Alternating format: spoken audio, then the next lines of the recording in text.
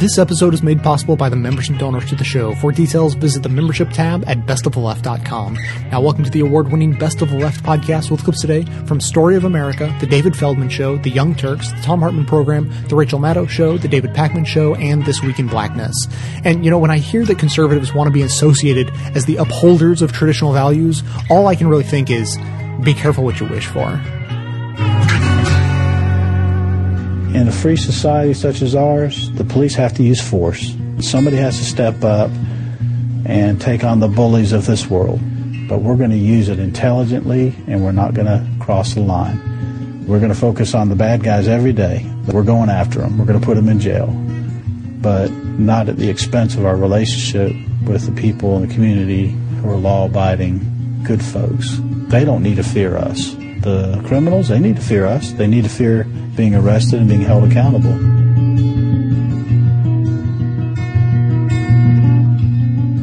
You know, after the Freedom Riders arrived here May 20th, 1961, they were attacked. Some of them had to go to the hospital. That night, they had a meeting at First Baptist Church, right across the street from where we're sitting right now. An angry mob showed up outside that church and started breaking windows, cutting the phone lines, throwing fire bombs, and the people inside the church were utterly terrified. I said, well, Congressman Lewis, when you arrived here in 1961, you were doing the right thing, practicing your lawful right to ride interstate transportation. Congressman Lewis was obeying the law, but the police department that day was not. We were not there to protect you and the other Freedom Riders from harm, and for that I'm truly sorry. And when I said those words, he stood up and walked up to me and hugged me. And then as he turned, I leaned over and whispered, if you'll just stay up here, there's something I want to give you. And I want you to know that you have friends at the Montgomery Police Department, that we're for you, we're with you. We want to respect the law and adhere to the law, which is what you were trying to do all along. This symbol of authority, which used to be a symbol of oppression, used to be a symbol of reconciliation.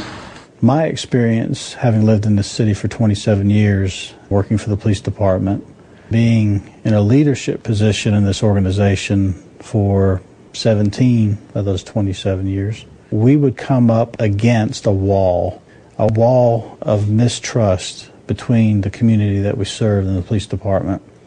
And what I came to realize was this: the residents, the citizens of this city had been through so much at the hands of the police department, where we at one time enforced unjust laws. In order to get onto a path where we're going to work together, there has to be some reconciliation. We have to have the help of the community. If you try to enforce the law in isolation, well, just the police department's going to do this, the citizens don't need to bother, you're going to fail. You have to have community support, and that was the bridge that I was trying to cross. The only person that knew prior to me doing it was Chief Brown, about 5 minutes before we walked into the church. There wasn't a whole lot of thinking going on. It was really, now how am I going to sit up here and wipe these tears? And I'm a police officer, and I'm supposed to represent strength, but it was so emotional to see that, you know, Representative Lewis was emotional too. This organization that I love and that I've donated, 25 years of my life to, was a part of that segregation, was a part of that oppression. To see it put in a different light, I became overwhelmed with emotion. I really did. So I was, and what did you say to him when he came back to you? I couldn't say nothing because I thought I was going to cry even more. So I waited till it was all over with, and I told him he had done an excellent job. It was. It tended to dramatize the power of love, peace, and nonviolence. It moved us toward reconciliation, and that's what the movement was all about. Yes. I'm very grateful, and I accepted the apology and accepted the staff on behalf of so many people. The healing continues. The healing continues, and that's what the movement was all about. To heal, to become one. You change this city, you change this state, You changed this country, and as Pastor Moore said, you've changed the world, and for that, we are truly grateful to you. I've received emails from all over the world, from every continent, heartfelt, personal stories from people who experienced things during the Civil Rights Movement. Now, I've probably received several hundred emails, and I've answered every one of them. I've stayed up late at night, and I've answered every single one of them myself. Some of them were very personal, and they took time to share with me an experience that they had during the Civil Rights Movement. A woman who was inside the church on that night when the crowd, the angry mob, surrounded the church, and she described how scared she was, and she thought she was going to die, and she thanked me. And I've told everybody this. We need to thank Congressman Lewis. We need to thank all the Freedom Riders. We need to thank everybody that was involved in the Civil Rights Movement that fought. You know, I'm not the hero here. They are. I was acknowledging that fact.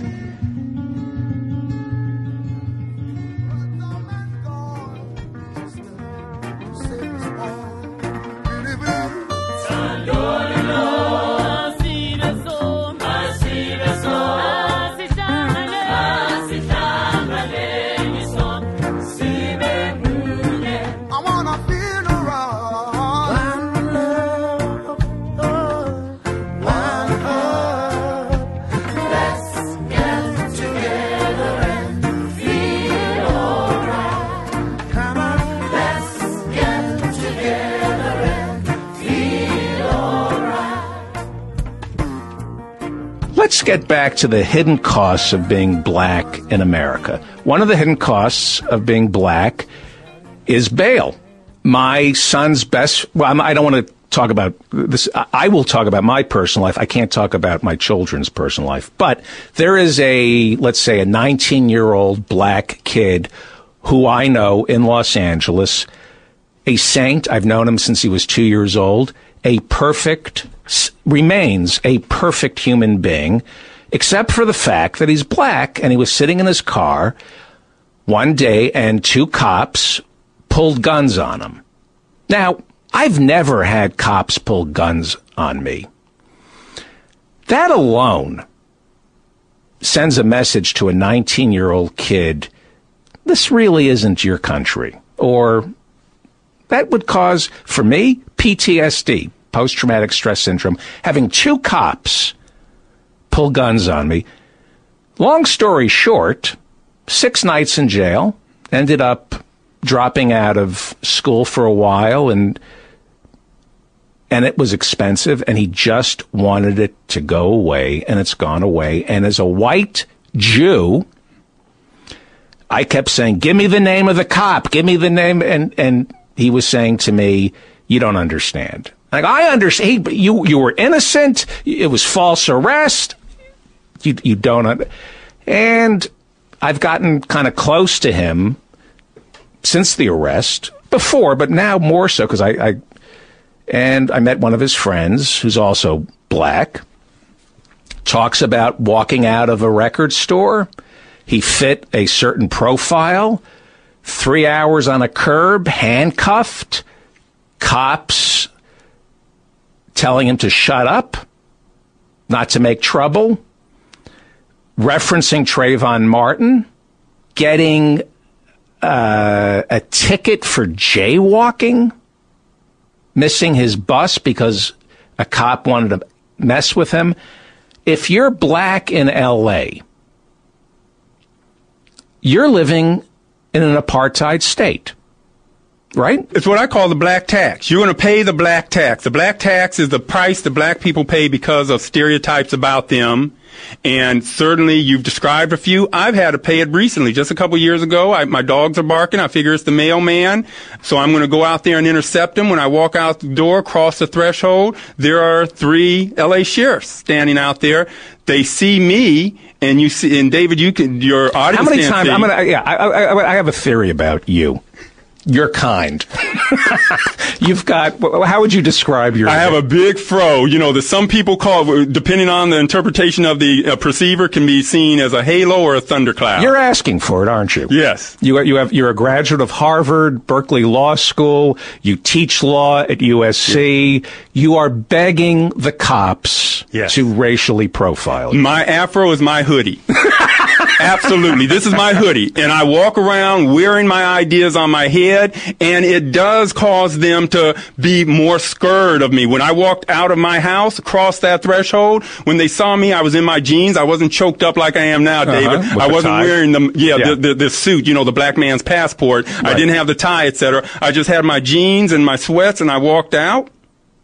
And you're consciously asking for it on a daily basis. In other words, on a daily basis, but not when I was walking out of my house. But I'm sorry to interrupt you, but because I know if I were you, I know what I'm like. If I had your credentials and I knew I could skate and mess with the cops and get them into trouble and experience firsthand what black men go through and then get these cops in trouble, I'd be a little afraid because these things can go awry, but you are, for all intents and purposes, not on a daily basis, but I can tell you want to take the temperature of the LA police. Absolutely.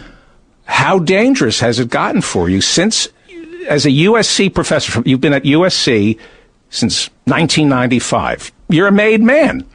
Yeah. You're pretty protected. How hairy does it get? Well, so to speak, right? Because that's what happened. When I grew this hair 3 years ago, as I was writing my book, the book I just finished, that's when this fro came out. Before this fro and this beard, I looked a lot more like Obama than like Huey P. Newton. Okay. Once the hair came out, all of a sudden I had these kinds of experiences like I'm just describing to you, where here I am, I have 3 sons in college, I'm walking out of my home, I got a gray beard, but the afro, all of the nappy hair that's spiking out over my head, defying gravity is, and on top of that, I'm 6'5", it has made these officers pull their weapons, point them at my torso and head, and say, freeze, get your hands up. In response to which I was about to make the snarky observation that I can't do both of those at the same time. Right. But I realized that the one who had the gun pointed in my head, I looked at it, I saw that the hand was shaking, that fight or flight adrenaline response. And I realized that anything could happen here. We could have a mistake. Right. And that's when I dummied up. There was no snarky comment. Right. They put me in the back of the car in a caged back seat while they went through the house. They posted up a sniper across the street. A phalanx of officers went through the house. All that I was there, of course, were a couple dogs. My pet dogs were the only ones there. They said they'd heard that there'd been a report of a gunshot in the neighborhood, and they came to investigate where that gunshot came from. When I walked out the front door, I looked like the most reasonable suspect, with this nappy so-and-so, and that's when the weapons were drawn. So that's the black tax, and it does become dicey and precarious when you see that hand shaking. Yeah. Was he white or black? Black, actually. Okay. Black. That's the thing about stereotypes that we learn from looking at the empirical literature, that it causes both blacks and whites to respond more negatively to someone who's black and ambiguous, Right, and the shaking hand of the black cop is of it being an issue of class, yes, not race in many cases. So you do get hassled by the cops. You saw the shaking hand. Did you have empathy with the cop, or were you completely outraged by it? No. I have empathy with all profilers in this sense, David, that it is a normal human response to consider race along with gender, along with size, when you're assessing someone's dangerousness. And the way we have our cognitive structures are built in America right now with the cultural belief system we've all been swimming in so long, associating black males with violence. When we see black males, we automatically get, even racially liberal people on an unconscious level, and then it can percolate up to a conscious level, automatically get more nervous around blacks. So it doesn't surprise me that the black officer, like the white officer, would respond on the basis of this ubiquitous stereotype of scary big black men. And I did feel some sympathy for him in the same way I felt some sympathy for, and this is going to surprise you, George Zimmerman and the George Zimmermans of the world. And I know that the problem isn't with necessarily what a George Zimmerman does in a situation in which he's confronting somebody who looks scary to him. The problem is getting to that situation in the first place. Why did you profile him in the first place? Why did you stalk him? The cultural brainwashing. Why did you run up on him like that? But once you're there, if someone turns a corner, I've turned a corner on colleagues and they've actually screamed out loud, with my new look, right? Because it just looks so surprising and a little scary to them. So what we have to, and you know what, I'm going to say one more radical thing, David, that might sound a little odd, but I've been driven to this point. In thinking about these class issues as well, I think that the black tax, the fact that there's racial profiling, there's a silver lining in that. Even though in my book Negrophobia, I criticize it roundly and I attack profiling and all that. So I know that whole argument, but the silver lining in the black tax and racial profiling is black middle class hates it. Ellis Coase wrote a book about 15 years ago called Rage of a Privileged Class, about all these middle class and upper class blacks who achieved all of this professionally, and yet they were being profiled, they were being discriminated against, microaggressions in all kinds of ways, and they hated it. And my response now is the fact that you hate it is a good thing, because as long as the poor black males who give rise to those stereotypes and give credence to those statistical generalizations are trapped in those ghettos and doing that disproportionate crime, then they're going to keep on profiling you and mistaking you for them middle class black man. As long as they don't look good, you don't look good, black bourgeoisie. So the only way you're going to get rid of profiling is to do something about that poverty. Lift them out of poverty so they're not committing disproportionate crimes, because the crime rate between middle-class blacks and whites is the same. So it's all the poor blacks that are doing it. Lift them out of poverty and you won't be profiled as much. That's the silver lining in the black tax. The problem is poverty more than it is prejudice. Yes, in profiling cases, it's poverty that's driving it. There's a separate place for race too. We can get into that, the cognitive unconscious, right. but there's a special independent significance to class, and we have to acknowledge that. We have to recognize it, and we have to work on it. Well, a man with dirty dreads, he steps around the corner. He asks me for a dime, a nickel or a quarter. I don't have any change, so I'm stepping along. But as I'm walking past, he sings to me a song. There's a hole in the bucket, dear Eliza. There's a hole in the bucket, dear Eliza, dear Eliza. There's a hole in the bucket, dear Eliza, Eliza. There's a hole in the bucket, dear Eliza, dear Eliza. Rick Riley, ESPN columnist, I can't believe he did this. So he kind of threw his father-in-law under the bus. Actually, not kind of. He totally did. You're going to read the story, but we don't really know. Either he threw his father-in-law under the bus, or his father-in-law threw Rick Riley under the bus. Mm-hmm. But Okay. some member of the Riley family is under the bus. Somebody's lying. I certainly lean in one direction, but let's find out. I do too. Okay, so apparently the controversy surrounding the name of the NFL team, the Washington, still called Redskins. So the father-in-law is a Native American. He's a bundle holder in the Blackfeet tribe. And Riley quoted the father in this article. You're just going to breeze past that like people know what bundle holder is? Well, I don't know. No, nobody does. He's a Caucasian Native American. I mean, we know that. No, he's a holder of bundles. Oh, okay. Yeah. Oh, it's a holder of bundles. Yeah. Oh, okay. That's There how we you count go. sticks. You put them in bundles, and then you count them by tens. Oh, is that right? Okay. Broke it down very nicely. Thank you, Jim. Okay, so he says Cheap that door. his Native American father-in-law says, what's the big deal? It's silly. I don't even know why people are making a big deal out of this, blah, blah, blah, and use that to support his argument that, it's indeed completely fine for this NFL team to be named after an entire group of people. The father-in-law did not take kindly to it at all and has now come out and said he doesn't know. He was misquoted, doesn't know why Riley was saying that. He does indeed think the name is racist, offensive, all this stuff, says that his son-in-law is portraying him as an Uncle Tom, which is actually a term that we use in the black community to indicate you throwing your own race under the bus again. So I want to give the quotes because his father-in-law really took him apart. Right, he had mentioned in his article that that his father-in-law said, "Hey, this whole issue seems silly to me, etc." Right, and so there's other problems in the country. So here's what his father-in-law says now about the article. Quote, "Let me be clear. The racial slur Redskins is not okay with me. It's never going to be okay with me. It's inappropriate, damaging, and racist. So when Riley was like, it's totally fine with him, it doesn't quite seem that he got the gist of what he was saying. No. Then if that weren't enough, he continued to say, Redskins is part of the mentality from colonial times when our men, women, and children were hunted by soldiers and mercenaries who were paid for the scalps of our men, women, and children. How can anyone claim this is a proud tradition to come from? The labels, racism, and hatred of our people continue to experience are directly tied to those racial slurs. Yes, and then he contradicts Riley on what Riley quoted, which was the silly part. He says he meant it's silly in this day and age that we're even talking about it. Right. Of course, the name should go. What we, of course, don't know is what their actual conversation was. What's your guess? In the first place. What's your guess? Yeah, what's this been? Yeah, what's okay? A little Washington fan Riley's, over here. Story here.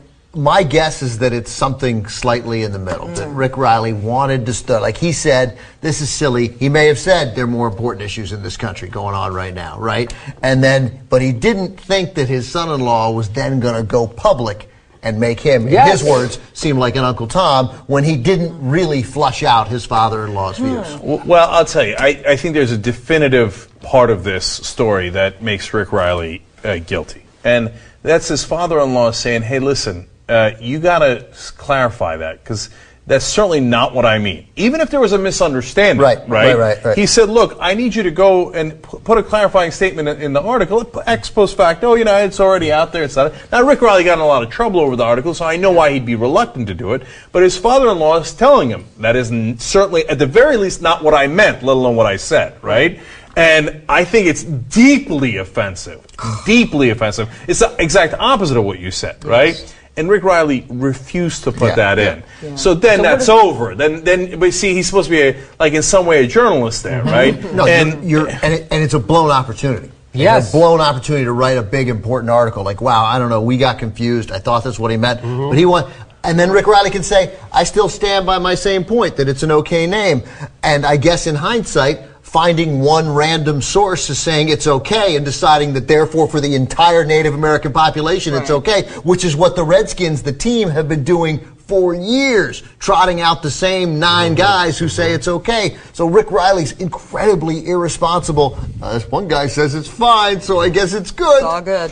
And that would have gone to actually, of course, ruining his whole article, right? But that's probably why he didn't want to do it. Not just that he was wrong on the subject, but that he was wrong on the methodology. Totally. Like he was saying, no, my father-in-law is fine with this, so I guess it must be fine. So because then he's got to turn around and say, my father-in-law is not okay with it, so, I guess we got to change the name. Yeah. Right? Because that's dumb. That's a dumb way of deciding if you should change the name or not. Or come up with another reason why you should change the name. But the fact of the matter is, there are many, quote the guys the Redskins give to you. There's a bunch of guys who don't think it, and it seems silly, and it's proud, and it's meant to write the article. But you're duty-bound to do what your father-in-law requests. Completely obligated to do what your father-in-law requests. Like, so you write, first of all, you write that article, you don't run it past your father-in-law?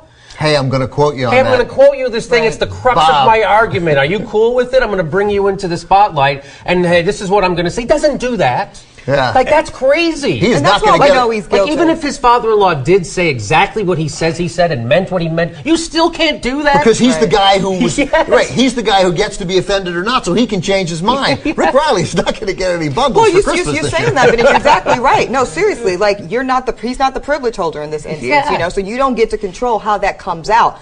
I would be freaking out if somebody said anything like that I had said against my community. Like, are you kidding me? Even, like you said, even if you alluded to maybe a little haphazard kind of attitude about it, you don't go this far. See, that's a great analogy, right? Yeah. And by the way, this guy is not a random guy. We're kidding around about the bundle holder, but he's some representative of the Blackfeet tribe. Absolutely. So it's not like a thing you do lightly. But even if you weren't a representative of your people, let's say I'm going to write an article about something Ebony and I were saying in private, and I thought she said, the N-word's not that big a deal. If I'm going to write that in an article, and I'm going to say, Ebony K. Williams said the N-word's not that, I would call her. Yeah. I would call and be like, hey, Ebony, that's what I thought you said. Are you sure and then that I have you're cool an with me saying opportunity that? to clarify, Right. whoa. Yes. Right. I meant in this particular context.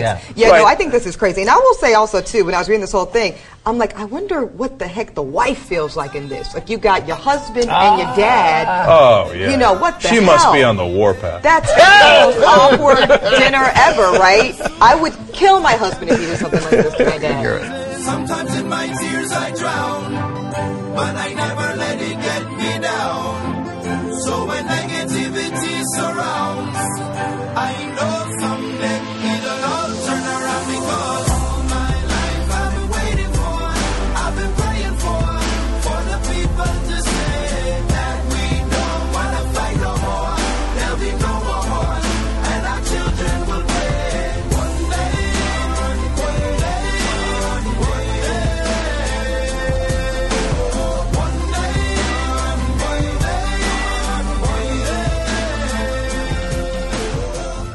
It's also Columbus Day, a perfect day to consider changing the name of the Washington Redskins. The NBC sports commentator, Bob Costas, he's one of the most respected commentators in America, right? Bob Costas has been around a long time. Gave his take on this growing controversy over the name, the team name, the Washington Redskins. He started off by talking about the differences between the term Redskins and other ways that we refer to Native Americans, like, warriors or chiefs or braves. And he said that objections to names like braves, chiefs, warriors, and the like strike many of us as political correctness to run amok. These nicknames honor rather than demean. Then he went on to say, but think for a moment about the term Redskins and how it truly differs from all the others. Ask yourself what the equivalent would be if it was directed toward African Americans or Hispanics or Asians or members of any other ethnic group. These comments by Bob Costas come just a couple of days after President Obama himself weighed in on the issue, when he was talking with the Associated Press. President Obama said to the AP reporter, I don't know whether our attachment to a particular name should override the real legitimate concerns that people have about these things. He also said that he would, quote, think about changing, end quote, the name, considering that it offends, quote, a sizable group of people, end quote. I mean, the fact of the matter is, while Native Americans may have referred to themselves as braves or chiefs or warriors, they've never once referred to themselves as Redskins. It's a derogatory and racist term that began probably with the discovery of the Americas. In 1492, Columbus was on this search for gold around the world. And he landed on this island, Hispaniola, which today is it's half the island's Haiti and half of it's the Dominican Republic. And while he didn't find much gold there, he did find something that he thought was as good as gold, and that was people. And it was those indigenous people, those Redskins, that Columbus thought would make great slaves. When he came across these people, these indigenous people of Hispaniola, the Redskins, he wrote to the Spanish monarch about them, saying, they are well built with good bodies and handsome features. They do not bear arms and do not know them arms. Right? For I showed them a sword. They took it by the edge and cut themselves out of ignorance. They have no iron. Their spears are made of cane. They would make fine servants. With 50 men, we could subjugate them all and make them do whatever we want. Here there are so many of these slaves, although they are living things, they are as good as gold. Now, over the years, we've forgotten about the horrors of what Columbus did, and instead we've got this warm and fuzzy story of this bold explorer, right? The reality is quite different. Columbus actually raped, pillaged, enslaved, and slaughtered people just to get rich.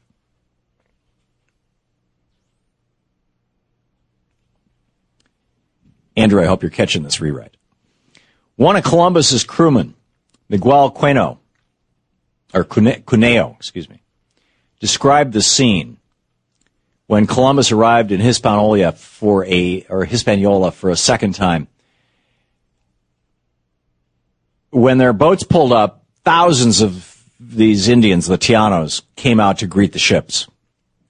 And Cuneo wrote, quote, when our caravels were to leave for Spain, we gathered 1,000, they're heading back to Spain, right? They're heading back to Europe.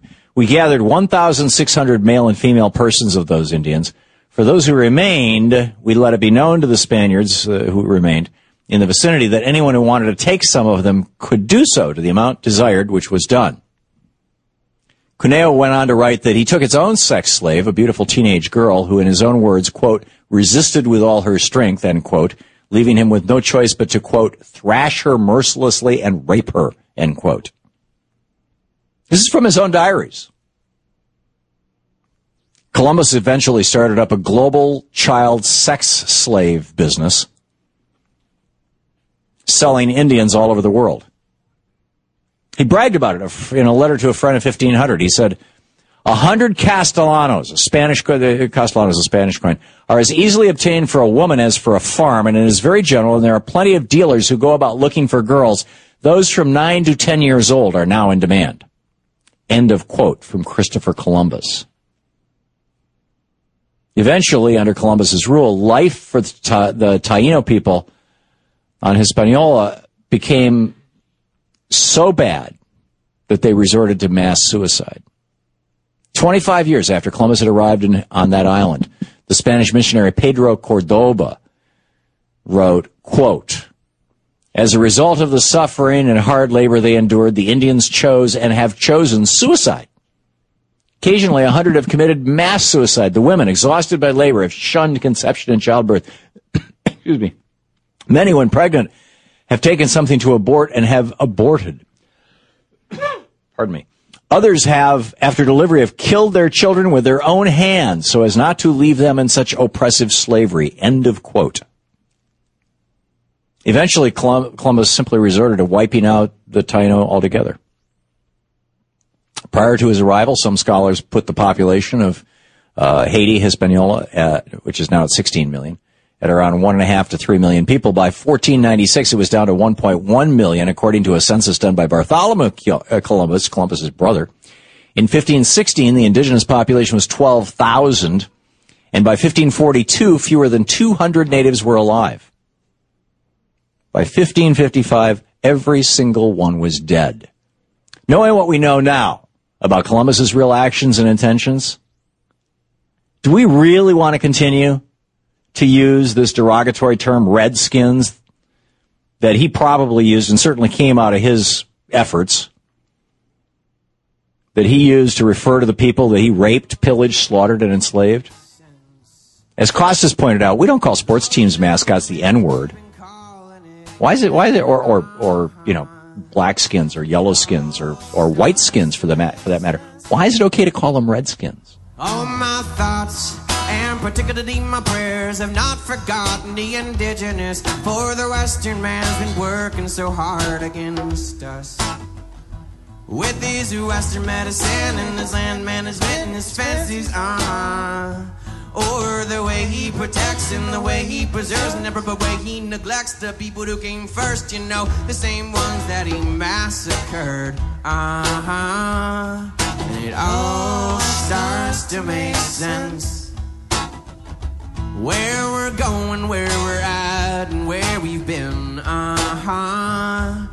It all starts to make sense. They're vultures of culture and they're picking on all my friends. It all starts to make sense. Yeah. This has been a hard week for the kickoff of the Republican Party's outreach efforts to African Americans in the state of North Carolina. The Republican Party's presidential candidate may have won North Carolina overall in 2012, but that was no thanks to the black vote. African Americans in North Carolina voted 96% for President Obama. That was up from the 95% of black voters who supported him in the previous election. More than 1 in 5 residents of North Carolina is African American. But black voters in North Carolina have really not seen much to appeal to them from the Republican Party. And this was a really unfortunate week to pick for Republicans to try to change black voters' minds. This was the week that the Republican governor of the state went to court to defend the Republicans' new law restricting voting rights in the state, a law that had been called the worst voter suppression law passed anywhere in the country since the Voting Rights Act of 1965 banned things like literacy tests and poll taxes. So Republicans went to court to defend those laws the same day they opened up their black outreach office in North Carolina. 2 days later, The Daily Show on Comedy Central talked to a local North Carolina Republican official about that law and what it's for. The bottom line is the law is not racist. Of course the law is not racist, and you're not racist.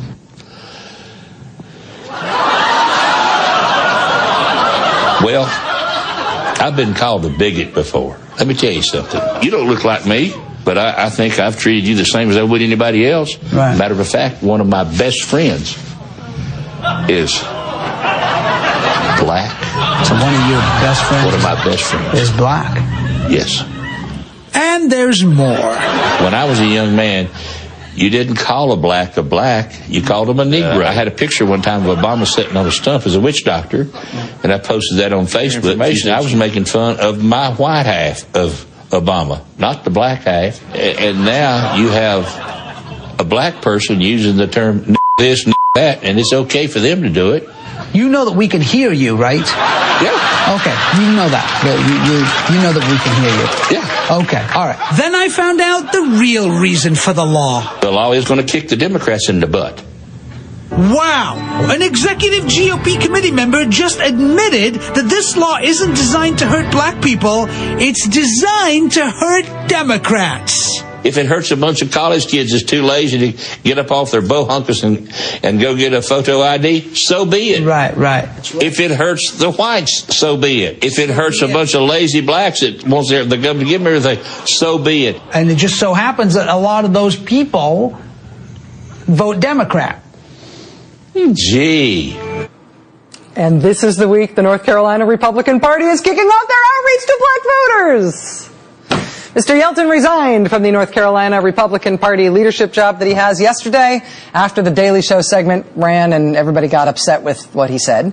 But he told a reporter from The Wrap today that he stands by everything he said in the interview. He said local Republicans have long complained that they can't get enough media coverage, and he has finally provided some. Then he started using the N-word again to the reporter, telling the paper when an N-word can use the word N-word, he said it again, and it not be considered racist, that's the utmost racism in the world. Mr. Yelton has also been enjoying time today on North Carolina local radio. Here he is on Asheville's WWNC. No, I don't take back anything that I said. Would I do it again? Yes, I would. But what has happened is, through this appearance on this show, has confirmed some things for me. Number one is confirmed that the Democrat Party can't take the truth. When I said it's going to kick the Democrats in the butt, this law about having the voter ID, I meant it. To heck with it. I don't want to be part of a group that is that mealy-mouthed and that gutless. So the North Carolina Republican Party's efforts this week to woo black voters away from the Democratic Party, not turning out to be great timing already. Then today we got this. I noticed on Facebook recently that there was somebody had posted something with a picture of Barack Obama and across it said traitor. And I don't always agree with the guy. I certainly didn't vote for him, but I got to defend him on this one. I just don't think it's right at all to call Barack Obama a traitor. There's a lot of things he's done wrong, but he's not a traitor, at least not as far as I can tell, because I've not come across any evidence yet that he has done one thing to harm Kenya. North Carolina Republican state legislator Larry Pittman speaking at a town hall in North Carolina this week So, the worst voting laws since Jim Crow, the lazy black people N-word guy hits The Daily Show and then tours the state media, making himself a star. The president is secretly African. Anything else, North Carolina Republican Party? Is there anything else you want to do this week to woo black voters, to kick off your outreach efforts to the black community? Got anything else up your sleeve? Today, Republican North Carolina Governor Pat McCrory will honor the late Jesse Helms. Ah, right, because why not? If North Carolina Republicans are really going all out this week to try to make it seem like they're super welcoming to black people, why not do an event honoring this guy? You needed that job, and you were the best qualified. But they had to give it to a minority because of a racial quota. Is that really fair? Harvey Gantt says it is. Gantt supports Ted Kennedy's racial quota law that makes the color of your skin more important than your qualifications. You'll vote on this issue next Tuesday. For racial quotas, Harvey Gantt. Against racial quotas, Jesse Helms. When Jesse Helms was in the Senate, in 1993, he stepped into the Senate members' elevator, along with the first African-American woman to ever be elected to the U.S. Senate, Carol Moseley Braun. She was the only black member of the Senate at that time. Senator Helms saw her standing in the elevator alongside Utah Senator Orrin Hatch. He walked up to Senator Moseley Braun in the elevator and started to sing, "I wish I was in the land of cotton." Quote, and he looked at Senator Hatch and said, "I'm going to make her cry. I'm going to sing Dixie until she cries." When Jesse Helms retired from the United States Senate, David Broder at the Washington Post wrote that he was, quote, "the last prominent, unabashed, white racist politician in this country. What is unique about Helms is his willingness to pick at the scab of the great wound of American history, the legacy of slavery and segregation, and to inflame racial resentment against African Americans." When Jesse Helms finally died in 2008, his LA Times obituary noted that unlike other symbols of segregation like Alabama's Governor George Wallace or South Carolina Senator Strom Thurmond, who eventually recanted their opposition to racial integration, Jesse Helms held firm on that until his death. And so that's who North Carolina Republican Governor Pat McCrory is honoring tonight, to put the capstone on the North Carolina Republican Party's efforts this week to win over the African American vote. Anybody else besides me afraid to see what they're going to try next week? And now we're living in the sky. I never thought I'd live so high, just like heaven, if it didn't look like heaven. The lift is always full of this. The fifth floor landing smells of fish. Not just on Friday, every single other day.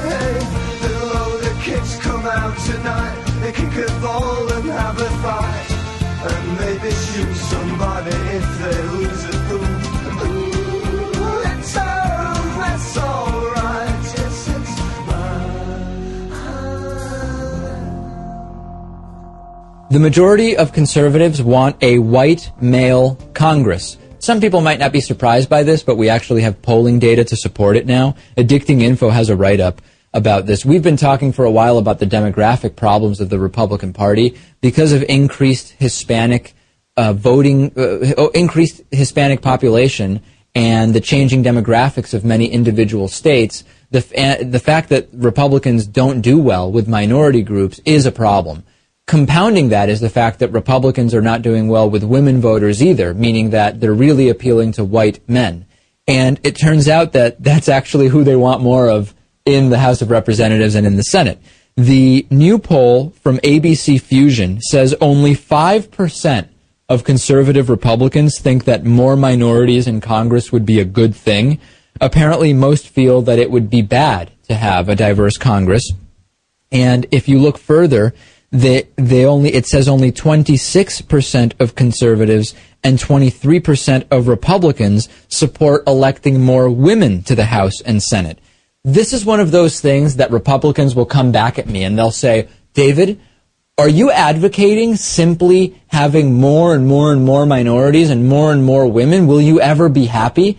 And it's really not about that. We can actually say to ourselves that there is roughly an idea of the distribution that should exist.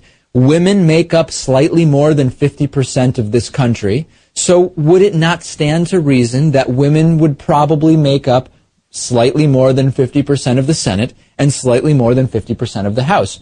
Further, wouldn't it make sense that we would have racial distribution among the House and Senate that also more or less matches the constituency of the entire country? Maybe that's a crazy thing to think of, Lewis. Maybe I'm way off on that. It seems logically that would be the best way to represent the country, but at the same time, personally, I just want the most qualified and intelligent people in those positions, so whatever happens, happens. Right, but see, that's where we get, this is a tough conversation, because then you go back and you say, we shouldn't be trying to fill quotas, we should just have the best people and the people who want to serve.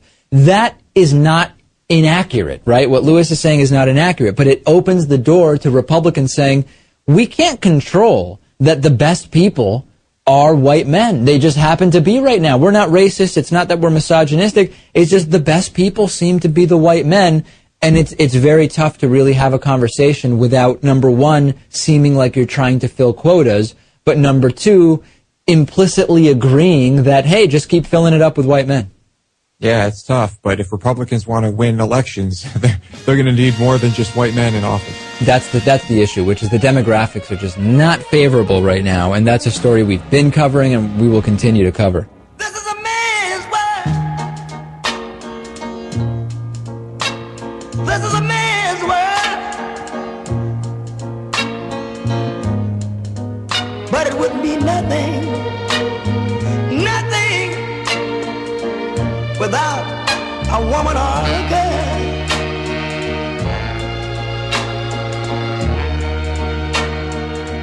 You see, man made the cars to take us over the road. Man made the train to carry the heavy load.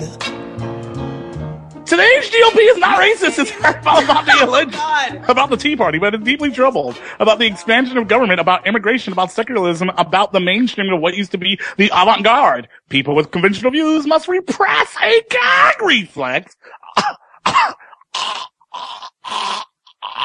Breathe, Elon. Breathe. That's breathe. The sound of that's the gag reflex. Breathe. When considering the mayor-elect of New York, a white man married to a black woman. Oh, gross. With two biracial children. Should I mention that Bill de Blasio's wife, Shirlane McCray, used to be a lesbian? Oh, my God. This family represents the cultural changes that have enveloped parts, but not all, of America. To cultural conservatives, this doesn't look like their country at all. Not my country at all. Okay, first of all, I need Richard Cohen to put the keyboard down, to step away. I need him to step away. Number two, are you all right, Elon? Do you need a glass of water? There's a lot of gagging happening back there. Well, no, I was thinking about my interracial marriage. That's so gross. It's so gross. And oh my God, yours is even grosser. I know we have one of those interracial children. Ugh, gag me with a spoon. Aaron used to be dating this white chick. Oh God. I know. I told Aaron to his face that if he didn't break up with her, I was going to punch him in the face. Ugh. You know what though? It's but disgusting. I mean, having that whole feeling, that gag reflex, that visceral feeling of illness, feeling nauseous, feeling like you just want to just expel everything in your body. I mean, that's not racist. When that's in response to seeing an interracial couple, that's not racist at all. That's troubled.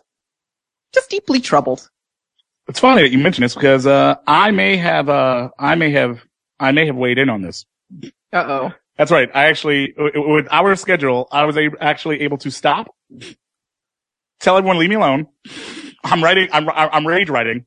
That's when Dasha came in. That's when she said, in the closet. He was in his rage closet. I was in my rage closet. I was writing, at the fastest speed of light, while trying to still be, reasonable, which Amani says I've been too reasonable, but I mean, it's my brand. What am I going to do? I responded to this on the route. You should go check that out. See? All Cohen did was write a completely disconnected paragraph from the rest of his article explaining that it's not racist if you find interracial marriage gag-inducing, that this particular segment of the GOP is simply troubled because parts of America don't look the way they remembered it. That's not racist. That's just a fact of life, right? Anybody? What Cohen doesn't seem to realize is that just because you're writing something that's even true doesn't make it not racist. Yeah. And it definitely doesn't make it right. As a black man, and I wrote it like that. A black man in an interracial relationship, I can testify that it's not just portions of the Republican Party that have issues with interracial relationships. The most vocal commentary in opposition to my marriage has been from supposed liberals. Real talk. And ass backwards as Cohen's commentary is, seriously understanding the guy who killed the unarmed teenager, he's not lying. His commentary is problematic and completely out of touch, but he hasn't lied. He does understand why Zimmerman was suspicious of Trayvon. Hell, I had black people argue with me about wearing a hoodie. He does blame twerking, a culturally black activity, on the breakdown of moral decency. And yes, I've had black people argue that twerking is problematic. Ratchet. Why white people judge us? Did you finish? Cohen is making many of us uncomfortable and angry, but it's not because he's lying. The fact is, Richard Cohen's commentary is a mirror in which many of us in America are uncomfortable seeing our own reflection in. Mm-hmm. I wasn't amused this morning, but at the same time, I was annoyed by the article. I was annoyed by Cohen, but I was equally annoyed at the response to it, because the response became muddled. And I talk about this on the show all the time. When I can agree with you and think you're wrong. Yeah. When people were saying stuff about this, and I'm like, what he wrote was racist. No, what he wrote wasn't quite racist. What he wrote was incredibly problematic, and he was defending racism. So you can make the argument that he was upholding racism. Yes. He's allowing people to stand on his shoulders and say they're not racist. See, Richard Cohen says I'm not racist. But what he was actually saying was about what the Tea Party thinks. And I actually believe that in parts of the country, because I know folks actually do, it is gag-inducing. But to say it's not racist, that's where the hook is.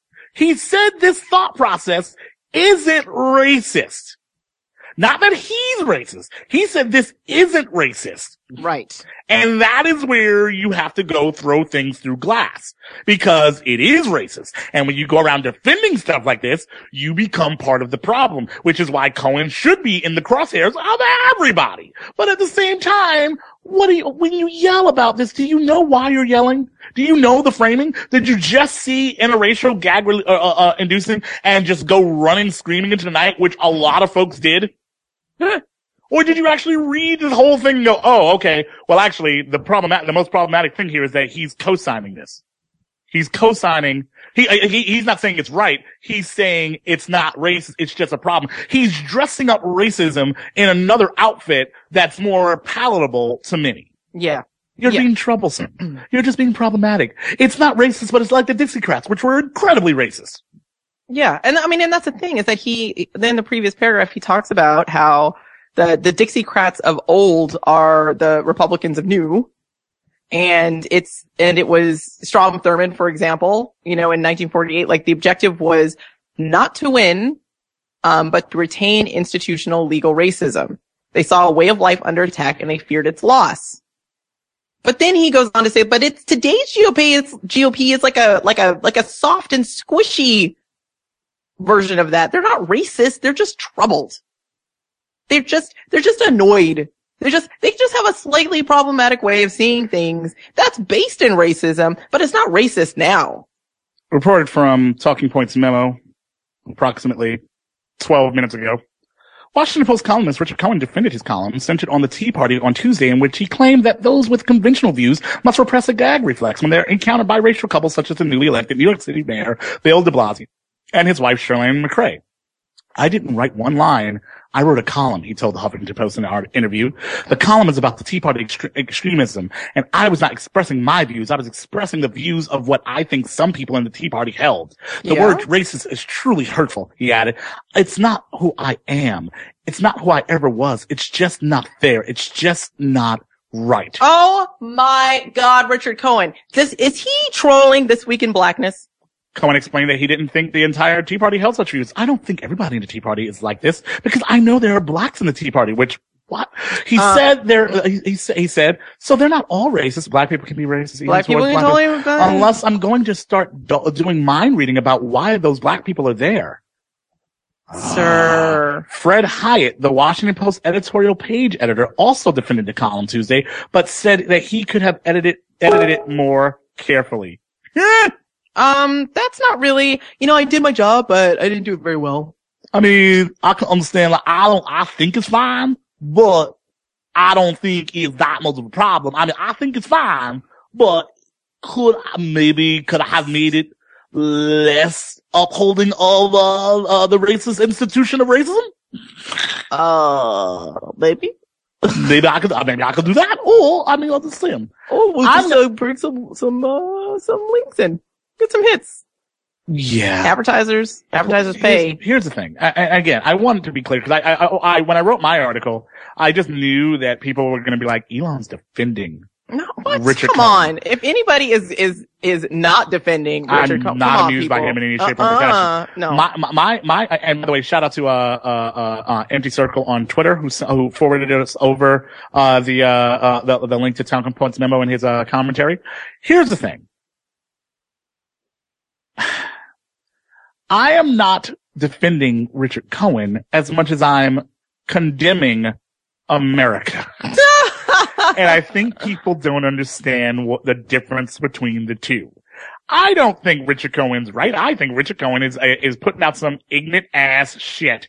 I believe Richard Cohen is also representing a space that is actually correct. And, in that thought process, yes, people do believe what Richard Cohen is saying. I agree with that. I know liberals who agree what Richard Cohen's saying. And so that's not the shocking part. The part that is a problem is that he's defending racism by saying it's not racist. Yeah. And also, he went out of his way to make this point. He was making an argument about Christie and the Tea Party and Republicans and extremism, which he could have easily done without throwing in some random, but he also right now, he's like a freshman year African American studies student. You know when you first get to African American studies in college and you're super excited, so you just start bringing up black stuff all the time for no reason? Yep. You just randomly, someone's like, man, I would love some ice cream. Black people made ice cream for the white man back in 1872. And it was racism. And you're just talking, you're like, okay, yes, lots of racism happened, but I think you misunderstand. No, I'm not misunderstanding. Maybe you misunderstand the thing. Maybe you know, I'm off boy. I'm off ice cream. I won't even eat vanilla ice cream. I don't care if it's chocolate. This first year African American Africana studies kid is like, they get it. They know things were bad, and so they get mad. And the thing is, like, he's trying to make points, but he's doing it so horrendously. Like, if he wanted to make a point about race, about a streak of racism within the party, he could have made it without co-signing. I mean, without defending a racist idea as not being racist, just simply troublesome, so that he can maintain. Because he literally says in this thing, the term racist is very hurtful. That's why he didn't use this. Because Melissa Harris Perry has made this point before, Dasha, that in America, the term racist has become one of the worst things you can say about someone. It is bad. It is terrible. Which is why white folks are trying to take it back. They're trying to take back the power from racism, i.e. Sarah Palin getting on and go, listen, this isn't racist. They're gonna say it, but let them talk. It's not racist. Like, well, ma'am, if you have to give all that lead up to, it's probably a little bit racist. Yeah, what you're about to say. I mean, we've already established this rule that if you start anything with, this isn't racist, but, yeah, what you're about to say is racist. Yeah, it's not, you can't qualify something with it's not racist. I don't think that it works that way.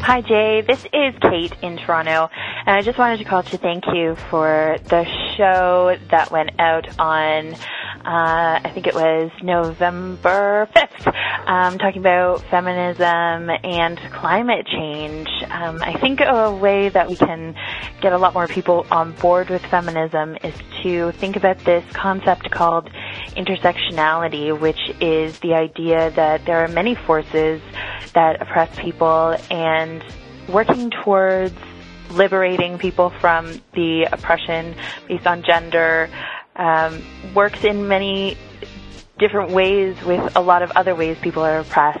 So a lot of the economic ways that climate change oppresses people, making resources more scarce. So I wanted to thank you for highlighting that, because I really think that that is the next challenge of spreading feminism to a wider audience who might be more resistant to it. I also wanted to address one of your callers who, it was the first voicemail on that show, who said that we should hold back from labeling people as racist.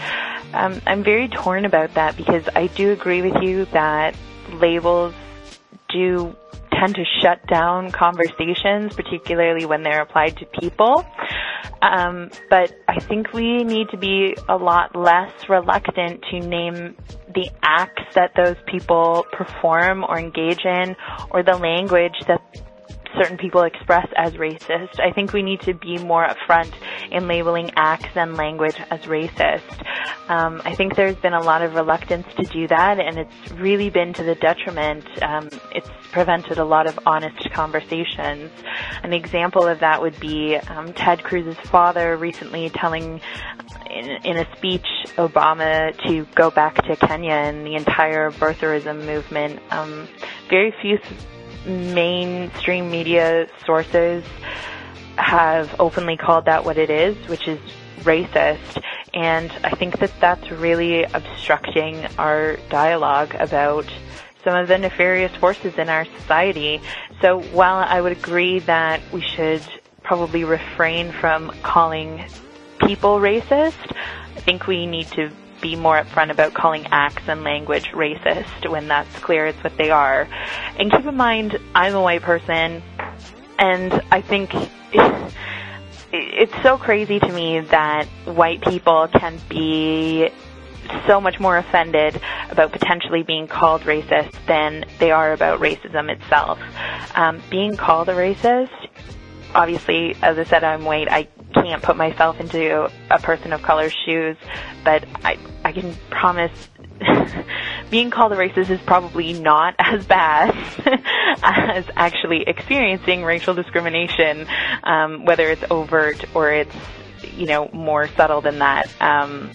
If your problem with race relations is the fact that as a white person you might be called a racist, maybe you need to re-examine what's really happening in the world and the problems of people who are actually being discriminated against because of their race.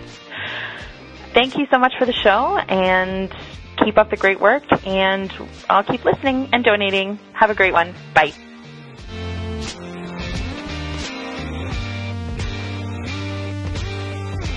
Hi, Jay. This is Nathan from Vancouver. And I'd just like to clarify something about when I was saying the voting with your dollars in relation to GMO. In particular with the GMO foods, I think the main point that I was trying to make is we have objections that aren't necessarily related to purely the fact that these are modified genetically. The objections are because the seeds are patented. And that costs farmers their freedom and livelihoods. The objections are that some of them may be dangerous, even though maybe some of them are not. The objections are that they're going to use too many pesticides, that they're going to have massive environmentally destructive monoculture farms. What we should do, instead of making dubious claims required on the labels for these, which will definitely, especially in the case where the claims are legitimately dubious, they will be struck down in court. So we're going to do an initiative to get a label on the food. So the label might not be true, but we're going to talk about it, and that will bring up all these other topics. Why not do the initiative to say you can't have food that's soaked in pesticides? Why not do one that said you can't have seed patents or you can't have seeds that don't germinate? They're not legal in a state or in a locality or whatever where you're doing this initiative. Rather than saying we're going to say icky things in general about GMOs, say we're going to attack the direct thing. So I don't think we won't. The reason I don't shop at Walmart and the reason why I want to have action against them isn't to make ridiculous claims about them and then hope some of them stick. There's legitimate things to protest about Walmart. There's legitimate things about their business model that should be made illegal, to the point where I think a free American should be able to go to any store in their community and not have to worry that there was a child exploited in the process, that there was a farmer that had to commit suicide in the process. And so you attack the root and not the branch in this case. So I just wanted to clarify that. Thank you. Have a nice day. Appreciate the show. Hey, Jay, Chris from Colorado Springs. Hey, I just wanted to call and say thanks to Will from Tallahassee and Dave from Olympia for responding to the question that I asked. I really appreciated the insights Dave had, like not bringing up facts. This is Dave from Olympia, Washington. Number one is not to argue. You should instead ask questions. And not even having the argument, listening and asking questions, which seemed logical when he said them, but for some reason they seem so antithetical to what I want to do. I think because I want to be right, and there's ego going on, and of course I think I'm on the right side of things all the time. So it was really nice just to hear those responses, and then how you responded to Will today about the consistency and how you view consistency, and that really helped me out too. So I just wanted to say thanks, and great episode on the healthcare fiasco that's going on. I think it did a great job of not shying away from the problems, but also highlighting the successes, or the relative successes at this point. So anyway, dude, talk to you later. Bye.